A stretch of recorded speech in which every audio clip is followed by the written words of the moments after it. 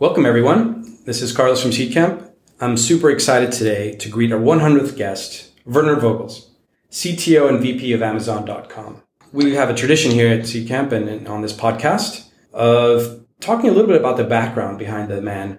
And in this case, Werner, welcome. Thanks for joining us. And maybe we can start off with you sharing what you did as the first thing right after college, undergrad, what you studied. Well, thank you. First of all, Carlos, thank you very much for having me. It's really an honor to be on the 100th podcast. Unfortunately, my background was not a traditional one in that I didn't really go study computer science until I was 28. I grew up in the 70s, and in the Netherlands where I grew up, there was still mandatory military service. So when I left high school, I traveled around the world a bit, which you did in the 70s with your backpack, and I went into military service for 2 years. And when I came out of that, I decided I wanted to make an impact in healthcare, and so I went to work as an in-service education at a hospital to become a radiology assistant, taking X-rays and things like that. I really got bitten by the healthcare bug there, and eventually went on to as a radiotherapy assistant, meaning radiating cancer patients. But in the end, after not doing that for a number of years, I found that dealing the whole time with people that are dying and wasn't really healthy for me. I couldn't really deal with that very well at an emotional level. And I decided that I needed to make a radical change in my life. I was 27, 28. And I decided to go back to school. And so I went back to university and started computer science. And this is mid-80s, end of the 80s. Computer science wasn't as big in those days, but I felt like an area with a lot of promise and something where I didn't have to deal with humans all the time. So, I did 4 years of pure computer science. One of the advantages of growing up in Europe, or at least in the Netherlands, is that your university years aren't bothered by more general education, but purely focused on that one particular topic, computer science in this case. It turned out I had a gift for it. And I definitely had a gift for pushing the edge and looking for new things. And I really, when I finished my undergrad, had a good idea that I wanted to do more researchy kind of things than sort of go into industry and start writing COBOL. So what are the key areas of research that you focused on when you started that time of your life? Mostly, these were the early days of distributed systems. Where really thinking about how could you use multiple machines to actually provide higher quality service, and whether that is availability, better scale, better performance. In essence, and that is something that sort of goes as a sort of a red line through the years to come after that in terms of research. We've been thinking a lot, I think, in those days about how to use parallel computing purely in the context of high-performance computing, and also a pretty well-established area already in those days. But we never had applied it to, let's say, normal applications. In essence, those days, all applications that were built were just single server or single machine applications. And so I really had an inkling that was sort of the where things were to come. And so things that were in play at that time, for example, at CMU, the Andrew project was already getting into that particular area, where the Andrew file system came out of that one. And Project Athena at MIT. So we're already the earliest sort of glimpses of how distributed systems would play a very important role in the future. And at what point did you then decide that you want to try to tackle some of these problems as an entrepreneur? I know that you branched out while your time at Cornell into reliable network solutions, but how did that happen? Yeah. No, so first of all, I did my undergrad in the Netherlands. And so when I was finished there, I didn't really feel like, even though I had a knack for research, I didn't really want to go into spent, let's say, 7 years locked up in a university because I wanted to have impact at the same time. So actually I left the Netherlands and went to work in Portugal at a research institute called INESC. And at INESC, they focused, the group I worked on was focusing on sort of distributed systems, but applying it to factory floor automation. So how can you automate very large factories by using distributed systems? And so I've done that work there for 2 to 3 years and had published about it, and then got invited actually by Cornell to spend a year at Cornell because Cornell was one of the hotbeds of distributed systems. And Ken Berman and Robert van Renesse invited me to join their group for a year as a visiting researcher. Although, we got along very well, and I eventually stayed there for 10 years instead of just one year. And so from that point is where the company that was called Reliable Network Solutions, is that where it was born? No. I joined Amazon. I joined Cornell in 1994. Mm-hmm. And so on the side, I helped Ken Berman with a company that he had founded called ISIS. Mm-hmm. That was one of the distributed systems toolkits that he had built, and that he went through productizing it. And eventually he sold that company to Stratus, which was a company focused initially on hardware fault tolerance, but really wanted to go into the world of software fault tolerance. And it wasn't until, let's say, 1999, sort of at the end of the 90s, when technology that we had developed at Cornell around building distributed systems using epidemic technologies really started to address the sort of types of scale that we thought was going to sort of power the internet scale companies. And so we decided to take some of the technologies that we had and then again do a technology transfer into this company called Reliable Network Solutions, which we founded, the three of us. So Ken Berman, Robert van Renesse, and I, in 1999, to actually sort of productize and build these technologies to build really a sort of middleware to help build very scalable systems. So maybe walk us through that first journey as an entrepreneur that you had. Is there any stories or anything, kind of lessons learned from that experience that you carry to this day? Yeah, as an academic, I had no clue what I was doing. Let me put it like that. I had no idea about product development. I had no idea. I had limited ideas about human resources. I had no idea about, how to do accounting at a professional level for a company. So there's all these things which you think that you can do when you start a company that actually starts up taking enormous amounts of time beyond just doing product development by itself. And so I think there were biggest lessons for me to learn actually wasn't necessarily around technology, but they were around all the other pieces that you need to do when you're a founder in a company. How to hire the right people. How to make sure that you don't compromise there, even though you have a need to go really fast. How to sell. Definitely technologies in those days, open source and things like that weren't really big players. So discovery of new software packages and things like that wasn't as easy as that it is to today. And as such, you had to build a sales force to actually sell your product. So all these things that sit around the company next to just technology, even though you're a technology company, I found were the hardest things to do. And so I think also it's also the place where we made probably most of the mistakes, hiring the wrong people, putting people not understanding exactly how to build a sales pipeline, not how to scale a sales pipeline like that. All these things, I think, were probably the hardest of all of those. I can imagine that was a huge part of the growth curve to eventually becoming a CTO.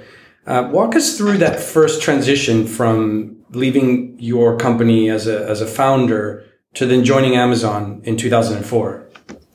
Well, actually, that company, we ran that in parallel while I was still working as a scientist at Cornell. The company didn't have enough revenue by itself. but it wasn't a problem. We only had one round in investment, and we were looking at the second round, and that was actually going pretty well, except for that all of our investors were from New York. 9/11 happened. And that was also the moment when we almost ran out of money and we were supposed to close our B round. And so none of our investors from New York knew after 9/11 how much money they had left, what the future was going to look like. And as such, they pulled out. And that was way too late for us to start finding new investments anywhere else in the country. Now, that makes it seem like, there was sort of this external influence that made this company go bust.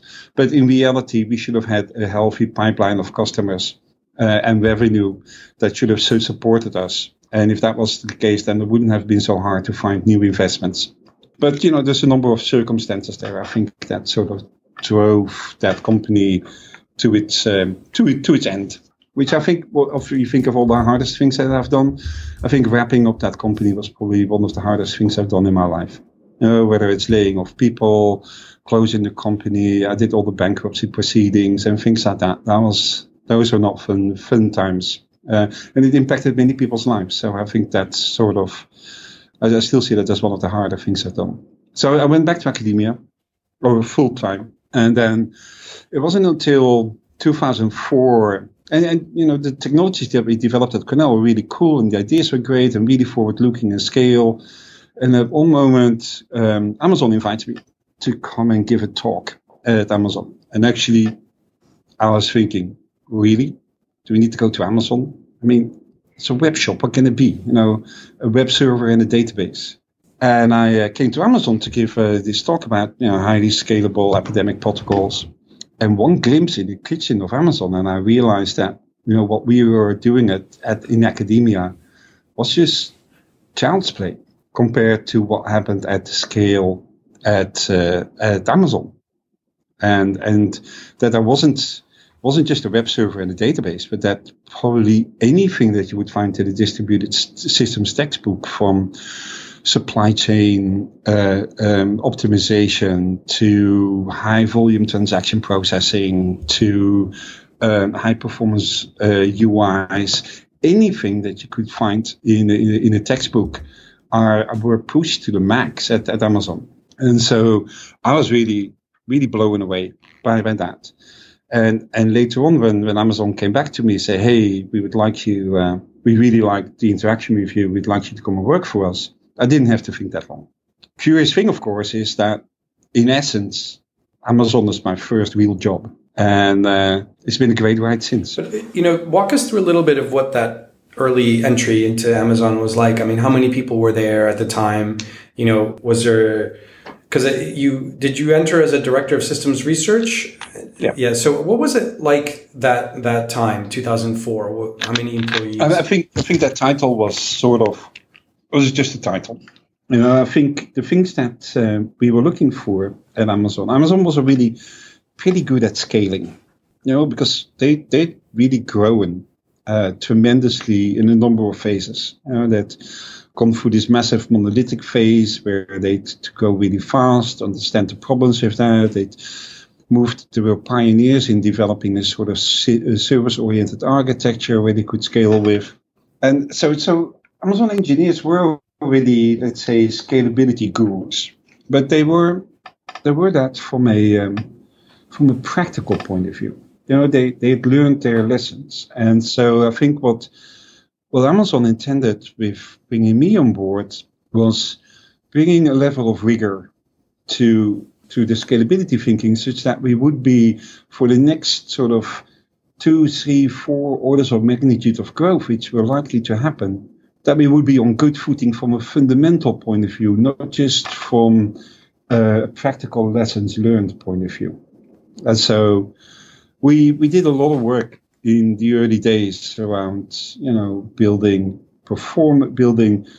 sort of rigor around performance, around availability, about efficiency, all these kind of things, introducing a more rigor to the system and to our overall development process in that sense. But how did you manage the process of integrating to a company that already had engineers, and potentially those engineers already had an opinion about things? You know, it's very hard, obviously, for somebody to come in and say, look, I have this vision and it's going to involve these great changes, to some of which might be completely opposite to what things were. How did you coalesce that group of engineers to do this new vision? Well, you know, I may have been a bit pig-headed when I entered. You know, when I came to Amazon, you know, you come out of the world like academia, and most academics think the world of themselves and of the way that they've been thinking. And this sort of chip on your shoulder is something that you carry along when you enter the production world. I pretty quickly had to drop that chip, realizing that many of the things that we have been doing in academia were very self-centered. You know, it's all around you. It's your algorithms, it's your group, it's your students, it's your and everything is very individualized. It's your papers, it's your tenure. However, in production, you can't do anything without teamwork. Yeah, there may be one person that may have great ideas, but in the end, it's something that you still have to all work together on. And I think my realization and becoming more, still pretty outspoken, but humble about that, this is something that we need to work together on. And so much of this is all around consensus building, about team building, around making sure that people understand the right direction. Now, within Amazon, many of these things are very easy because we have this sort of overarching goal, which is customer centricity. Yeah, doing anything that benefits the customer gets sort of priority above everything else. So working on, for example, eliminating all single points of failure in the company, purely benefits the customer because they could really, we improve the quality of the experience for the customer. Working on performance, really understanding performance at the 99.9 percentile, for example, is something that really benefits the customer. So building this whole culture around it was something that, engineers really enjoyed getting into because it would benefit the overall experience that we would be delivering to our customers.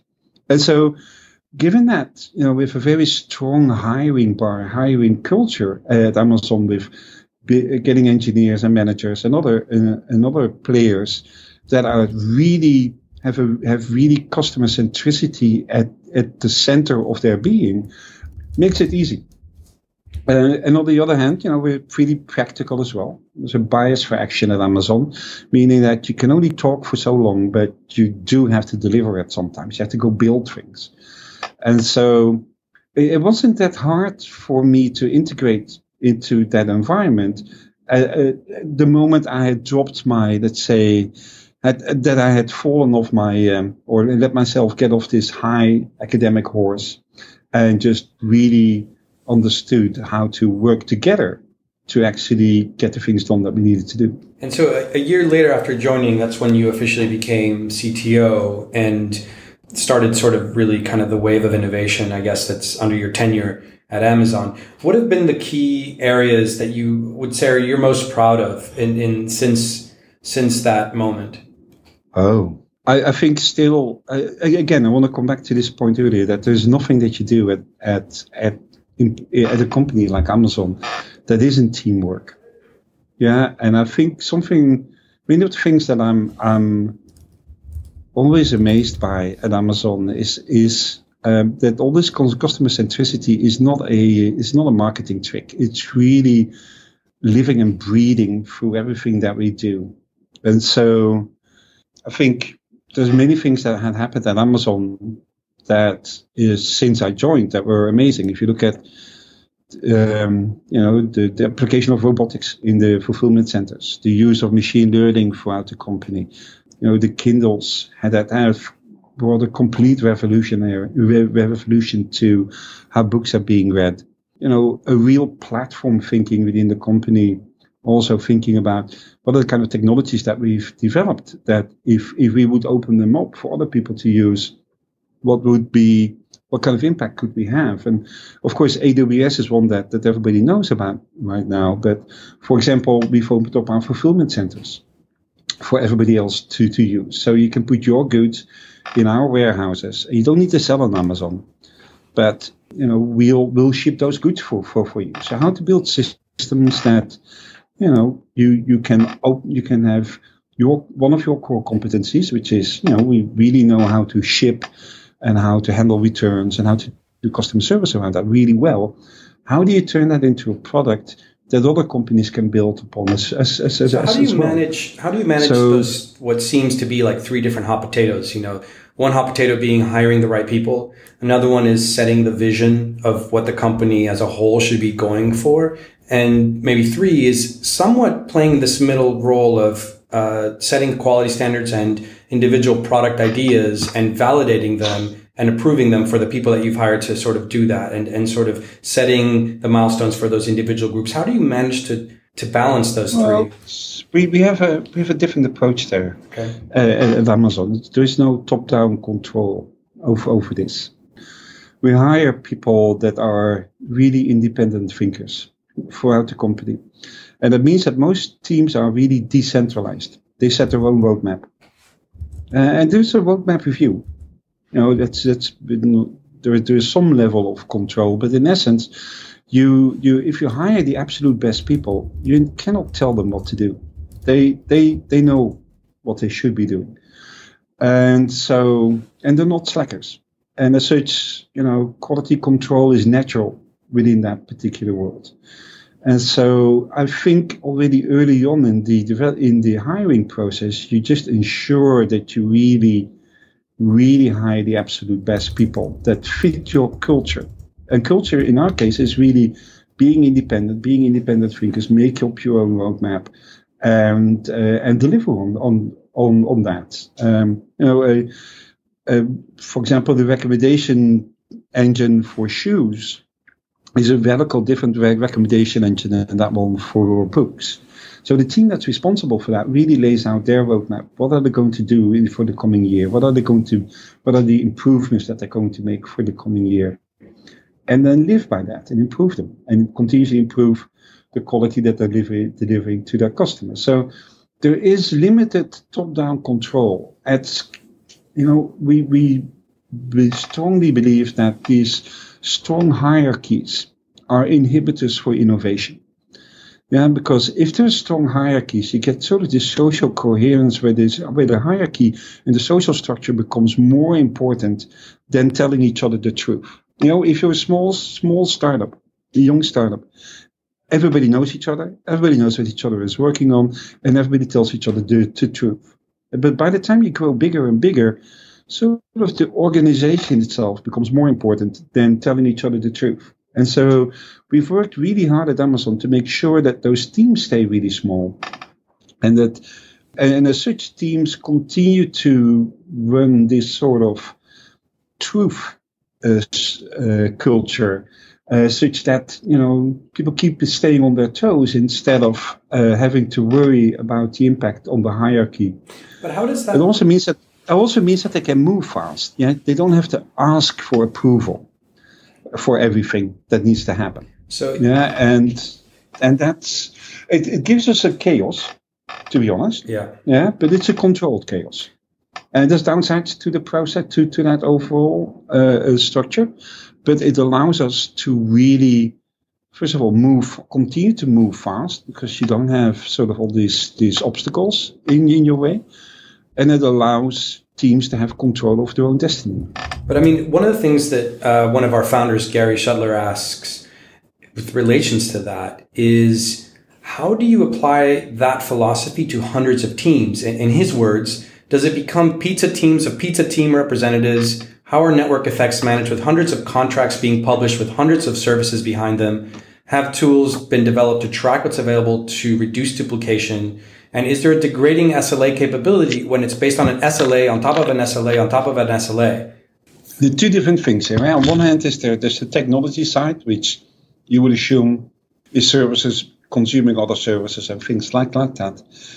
With strong decentralization, there's a number of disadvantages to that. I mean, you're able to move fast, you're in charge of your own destiny, and if you've built the right technology infrastructure around it, it becomes really easy to develop new services or new products and bring them into production. Things that become harder is for example, if something happens in team number 5 over here, there's, let's say, the need for a new type of Java container. Then it's pretty sure you can imagine that there is team 795 that also has that similar need. And so within Amazon, we have decided that this duplication, which is then going to happen, is something that you allow. Yeah, I mean, it is something that, for the sake of speed of execution, duplication is something that you should take for granted. However, you have to know the kind of technical depth that you are creating there, and eventually you will need to clean it up. Another downside of this sort of massive decentralization is that coordination between teams becomes harder. And so, for example, if 2 or 3 teams need to coordinate on something that was not something that is, especially given that these are small teams, not something often that they had budgeted for. And so what you do is you may create another team, a temporary team, with some maybe some technical program managers in it or some other engineers that help guide that particular process of coordination for that particular period of time. Some of these may be small, maybe impacting 2 or 3 times, teams. But for example, if you need to make some changes that impact every other process in the order pipeline, that is a substantial impact. On many different teams, and as such you create separate teams that also help guide that process. And some things impact every team in the company. I remember when we had to move from RHEL 5, Red Hat Enterprise Edition 5, to RHEL 6, because Red Hat was putting support for RHEL 5. That was not just this operating system upgrade. Actually, applications had to be rebuilt, libraries were different, and every team throughout the company was going to have to go through this particular process. So you create a strong technical team that is going to guide the first few teams through this particular process, take all the learnings from that, and then bring those learnings to other teams so that you can then scale things up and do more of these upgrades in parallel. Those are some of the downsides of sort of having this decentralization. But you have to be aware of them. And so you have to be aware that you have to work on coordination and that you have to work on communication, especially when it comes to, let's say, the roles of your more senior engineers. Senior engineers, what we call principal engineers within the company, often span multiple teams. And they often confer together about sort of things that are happening within the company, other approaches that have been taken by other teams. And at that level, there's a very important part of their job description is sort of knowledge sharing between teams and with other principal engineers to make sure that best practices that arise naturally also get applied in other parts of the company. How does that bubble up into a commercial offering, though? So, for example, Stuart Logan, one of our founders, was wondering, how you realized that AWS should be something you should sell that originally might have been created for internal use across different departments. And was there a concern that it was so different to the core of what Amazon did, because it was something that wasn't part of it, that, how do you think about launching a commercial proposition around that? Well, first and foremost, it was not that different from what we already did. Yeah, I mean, many people may see us have seen us, as I did when I wasn't working for Amazon in the early days, seen Amazon as a retailer. It's not. Amazon is a technology company that just happens to do retail. And there's a significant difference there. When Jeff started Amazon, he wasn't looking to start a bookstore. He was fascinated by the internet and what you could do on the internet. And he just picked the bookstore as one of the things that you could do at scale in the internet, in an online operation that you would never be able to do in physical, real life. You know, a really good bookstore has 40,000 titles in stock. Yet there's millions and millions and billions of books out there. So the idea that you could build a bookstore on the internet that would have all the world's books in it was something that seemed achievable. But to achieve that, it's all technology. You know, and everything that Amazon has done since the early days, whether it's at scale and whether it's the recommendation engines, whether it's how to build a self-service system. Remember, there was no self-service before Amazon did this. There were no review systems before Amazon did it. There were no recommendation systems before Amazon built them. And so all of those are technology operations. So Amazon is a technology company that has business integrated into the technology. So for us, thinking about how to apply technology to other solutions, for example, how to build a self-service fulfillment by Amazon operation was not that strange because we could see how this could benefit other companies. Now, looking at our technology stack ourselves, what we've done there's a number of drivers there, but one of the big drivers was that in the early 2000, I think 2001, 2002, Amazon had opened up the catalog for others to use. Basically, you put an API in the catalog and the shopping cart, and I think also search. I'm not really sure exactly which pieces there were, and what we saw was that lots of new companies were starting to build on top of that. Yeah, there were comparison shopping companies that suddenly came up, and new UIs towards the Amazon catalog, and all were actually pretty exciting. I mean, we'd opened up that API purely to see what kind of innovation would happen, and we were pretty surprised by that. Really cool things happening. However, what also happened that as soon as one of those companies was becoming successful, they all started to stutter in the execution, and they had to start getting investment because now they had to scale. They had to start buying hardware, and suddenly, from being a company with a cool new idea about how to do comparison shopping, they turned into an IT shop because suddenly it became very hard for them because now they had to hire no more product people. They had to hire IT managers and server managers and things like that. And all the investment that they had to take didn't go into building a better product. It went into IT infrastructure.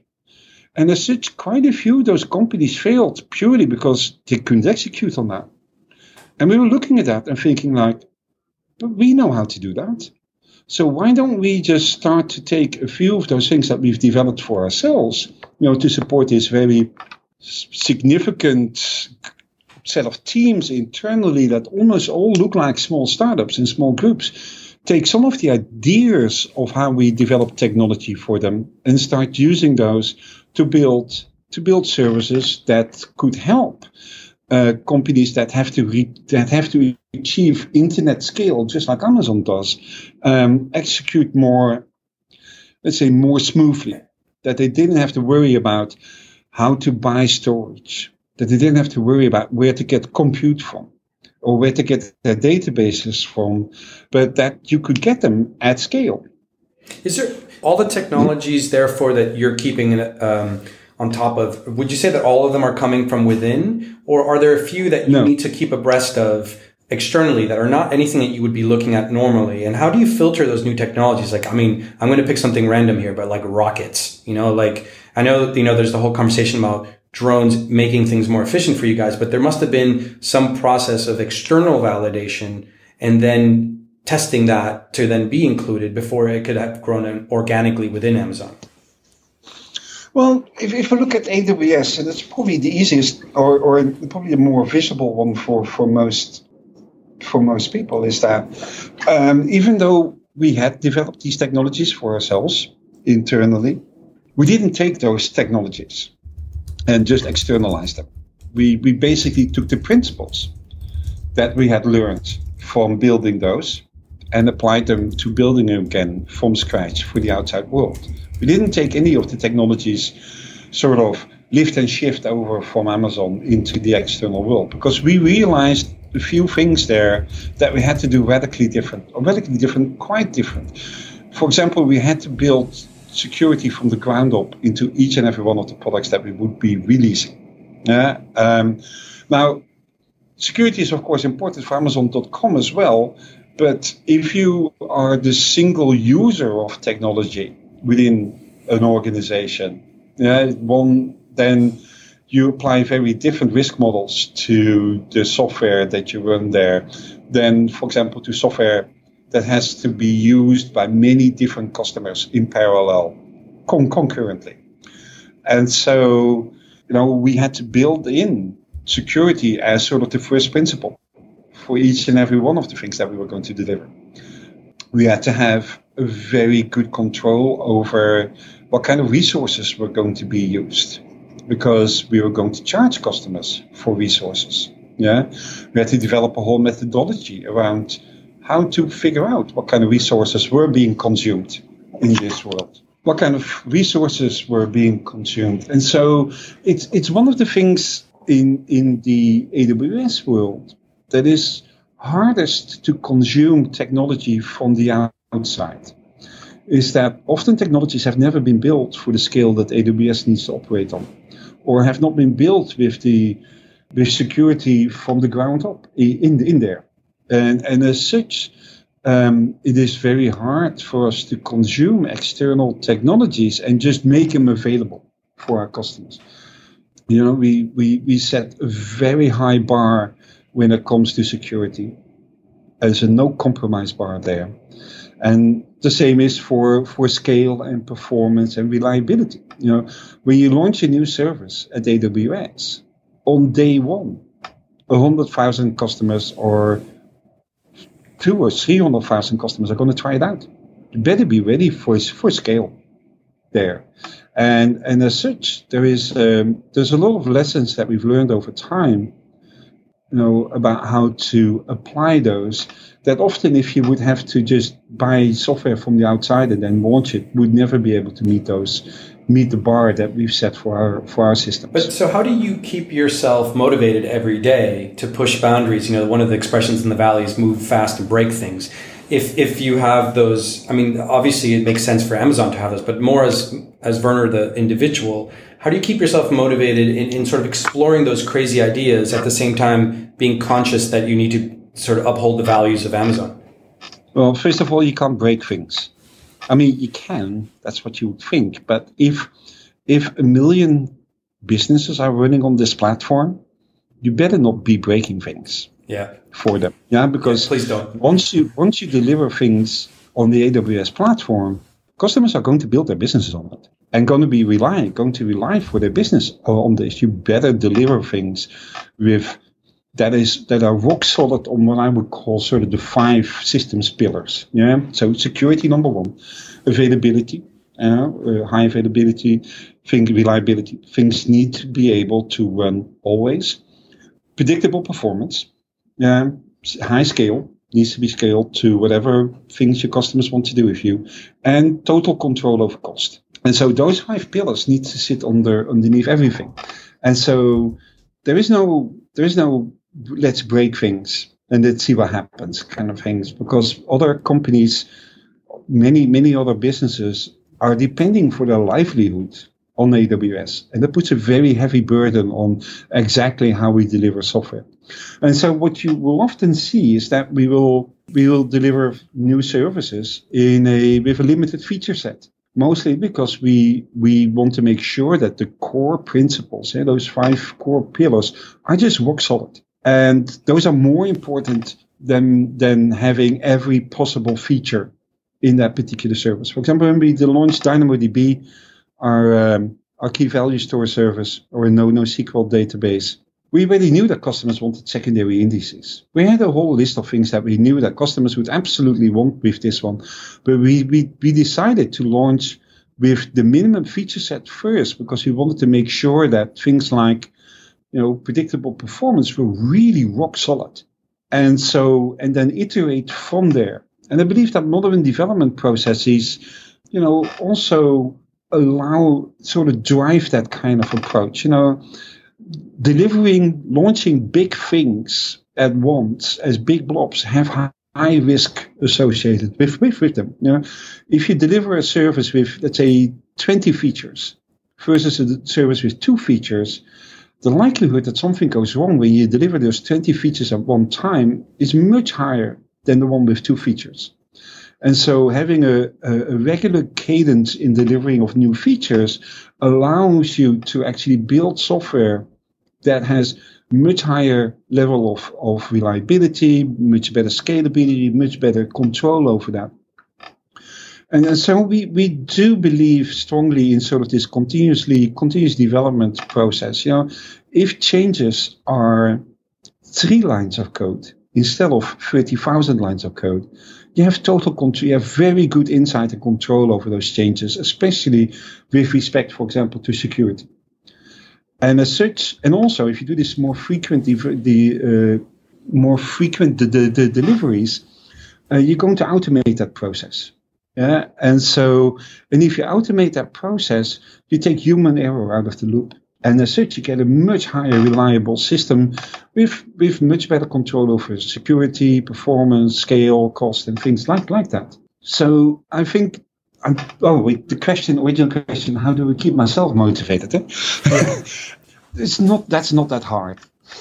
You know, if you see the kind of things that our customers are doing with AWS, it's amazing. You know, there's so many things, first of all, that are being built that have never been built before. You know, and so maybe in that spirit, like, what is the one thing you wish you were more of an expert on right now then? Oh, well, probably that I was more of an expert on. Let's see. I think I always have a pretty decent grasp on the state of technology and things like that. But if I look at where not necessarily young businesses and startups, but if I look, for example, also at enterprises and for some of our larger customers, I wish I had a better understanding of the psychology of change. Yeah, as young businesses, you often have the luxury of starting from scratch. Yeah, but as soon as you have if you are already on a path and you need to take a different direction, and you are already bought into going into one particular way, how do you motivate your teams and how do you motivate people to actually turn around, to go do something else? And there's not so much that I look at this within Amazon, because I think we're pretty good at that. But many of my customers, especially in more enterprises, ask us, okay, now we have this whole new world of cloud. We have all of these services at our fingertips. Now we can move fast. We can become agile. But how do I go from this old organization where I've hired people to be operating in a strict hierarchical world where their bosses tell them what to do, to a world that needs to move fast and where they're independent and sort of need to and actually become their own boss? I wish I could help companies better there with sort of advice around change management, the psychologies of change, and things like that. Well, Werner, I'm happy to start a podcast specifically on that with you if you'd like. Well, it's hard. It's one of the harder things. I think it's also, now that AWS has reached, we're now more than 10 years old. And so, especially when it comes to established businesses, one of the more questions I more and more get is, how can we be more like Amazon? That it's a question that frequently a CIO or a CEO will ask us. Come and talk to us. How can we move? How can we change our organization to be moving faster? Because for most organizations, for most enterprises today, they start to realize that their competition is not going to come from the other 5 players. That they already knew and that they're competing with forever. Their competition is going to come from young companies. Yeah. Because suddenly, those young one thing that set enterprises away from startups in the past was they had access to all these resources. And today, that's no longer the case. IT is no longer a differentiator between enterprises and startups. Startups can have access to the same kind of infrastructure that enterprises have. And actually, quite a few startups know much better how to exploit those kind of infrastructures like cloud and like open source than that startups do. And as such, you see competition arising for many of these enterprises out of very different areas. Now, probably financial services is one area where I think most banks and financial service institutions start to realize that competition is not going to come from the other banks. It's going to come from maybe smaller, newer banks, or from financial services companies that do one thing really well, like international money transfer, or security around mobile payments.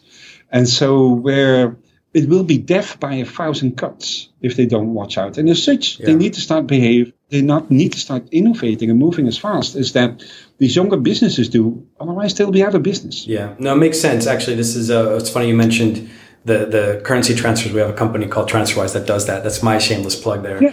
And actually, they were on stage with us in the last AWS Summit. Also, Mondo, another new bank from the UK. Is another example. But for example, a company like Coins.ph, this is other side of the world in the Philippines. So many people in the Philippines don't have a bank account. Yet many of their family members have moved to either Hong Kong or to Singapore to work as domestic helps there. So they all transfer their money back to the Philippines.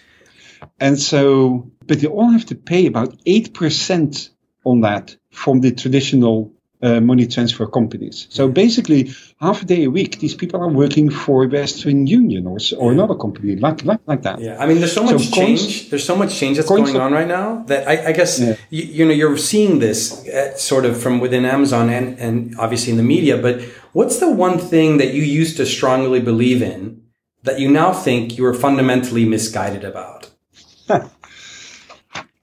Well, one thing that I really strongly believed in is before I joined Amazon was, the greatness of academia. Really, that sort of they were holders of the true white flame. Yeah. By now I know, after having spent 10 years in one and 10 years in the other, I know that academics cut a lot of corners. All these assumptions that they make to make their algorithms and their systems work do not work in practice. Things like failures are not correlated, or systems will fail by stopping. All those things are completely unrealistic assumptions in the real world. Yet academics continue to use them because it makes it easier for them to run their algorithms. It then makes it incredibly hard to adopt those algorithms in practice. And so when I was in academia, I absolutely believed those were laudable ideas because at least you could get your papers out. By now, I know it makes those papers totally unusable in the real world. Yeah, no, it's an interesting point. I guess in the subject of academia, there must have been at least, maybe while your years in academia and maybe even as up to now, what has been the book that's most influenced your thinking more than others? More than others, I don't know. That's a hard thing. I'll pick one, and I mention a few others. Yeah, I think there's a book in the end of the 70s by John Gall. He coined up something called systemantics. That's basically, and the subtitle of the book is How Systems Really Work and How They Fail. And remember, this is sort of before computers come into vogue. Yeah, it's really doing research into how do things work? Which systems that you build, which are the ones that actually become really successful and which are that fail? And he finds a whole range of principles around that I think are absolutely still applicable today. And one of them is that he says that complex systems that have been built as a complex system almost always fail. But that complex systems that have evolved out of simpler systems that start off as a simple system that worked in general and then evolve into complex systems, those systems really work. Well, those are things that are really applicable today. I think we've seen this. We've done all these massive IT projects that take 3-4 years and then deliver a product at the end that absolutely doesn't work. Yeah. And so I think many of the principles around that kind of high-scale development or high-scale system buildings were really there. John Gall. Excellent. Few other books that really influenced me. Jim Gray's Transaction Processing book. Absolutely really was important to me because it really dove into the nitty-gritty details of how to build database systems. Stephen Strogat's non-linear dynamic systems and chaos book absolutely impacted the way that I thought about how you do things at scale, and that not everything needs to be not only organizational-wise but also technology-wise, that you can build systems that are chaotic, that have no centralized control, but that actually have properties that you would really like to exploit. So there's a number of books that have influenced me. And at this moment, actually, I'm reading a book that I really, really, really enjoy. That is a book called Algorithms to Live By, The Computer Science of Human Decisions, by Christian and Griffiths. It's a really fun book that I think is worthwhile reading for anybody. Excellent. Well, we'll make sure to pick one up on Amazon. I guess the last question for you, I know that music is important in your life. You know, it's been something obviously that you know, we've followed. And what's the biggest influence for you there? Biggest influence, you know, that's such a, because the moment I pick one, I sort of do this justice to all the other artists out there. Yeah. But probably in the earlier years, I loved the hardcore blues musicians like Muddy Waters. Yeah. And sort of really those that traveled, that had their history in sort of the South and moved to Chicago and other places. But probably the musician I've seen most live performances of was B.B. King. He was such an amazing guitar player, such a generous person that I don't know, I must have seen him 30, 40 times during my life. He's It is amazing, by the way, that he couldn't sing and play at the same time. And so he's in essence a rather limited musician, but his music touches your soul when you listen to it. Well, thanks for sharing that with us and for sharing a lot of the story behind your life and the time in Amazon and sort of being a CTO. Thanks for joining us, and hopefully we'll see you soon.